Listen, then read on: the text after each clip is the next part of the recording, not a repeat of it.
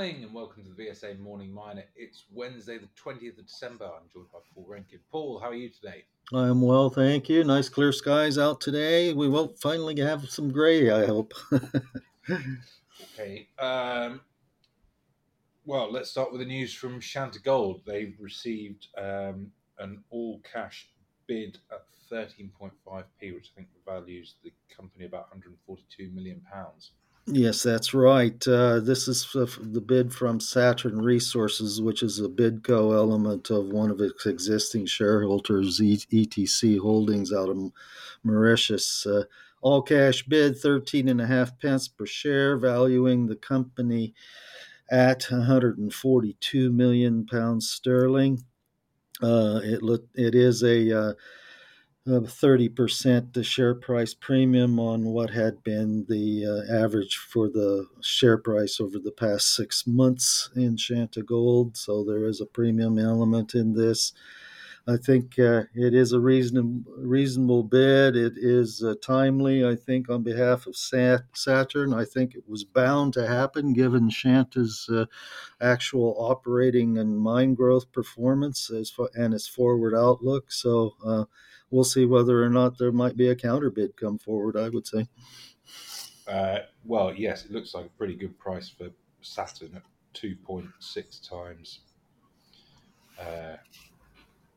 EBITDA, looking at this year's consensus. I mean, I think that premium's pretty marginal.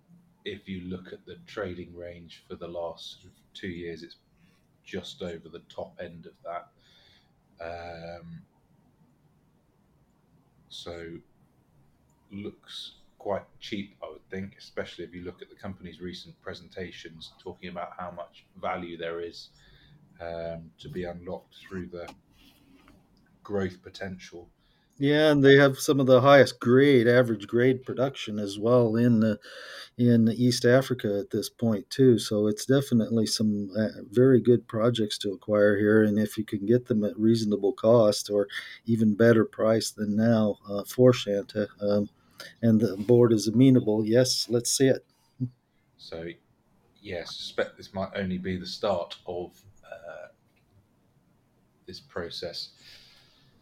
Also, news out from Horizonte. Yes, was it yesterday afternoon? Horizonte's news out that it's an update on the construction progress on the Araguaia nickel project there in Brazil. They had instituted a construction slowdown given the cash constraints and the cost overrun estimate that came out back in September. Current cash balance of 24 million, even at the slowed down construction rate, will run out at the end of January. But they have told in the press release too that the new financing due diligence will not end until after that date, and the financing deal itself they wouldn't expect to close until sometime in Q2. So I would say that combination of elements would say that the Araguaia project construction will have to stop early in sometime in January, I would say. Yeah, very tricky situation. Doesn't look like it's going to be resolved anytime soon. Anything else, Paul? Yes, major copper producer in London quoted Antofagasta's board has given the go-ahead for a second concentrator to be built at the Centinela copper mining complex there in Chile. This will grow the copper output of that operation by 170,000 tons per annum. The capex estimate on that build is $4.4 billion, but it also involves a 36-year mine life, so it's more than capable of sustaining that operation for many decades to come. Excellent. Okay, Paul, we will call it a day there and be back tomorrow. Very good. We will see you then. This podcast has been produced and edited by VSA Capital. It is intended for information purposes and not as investment advice.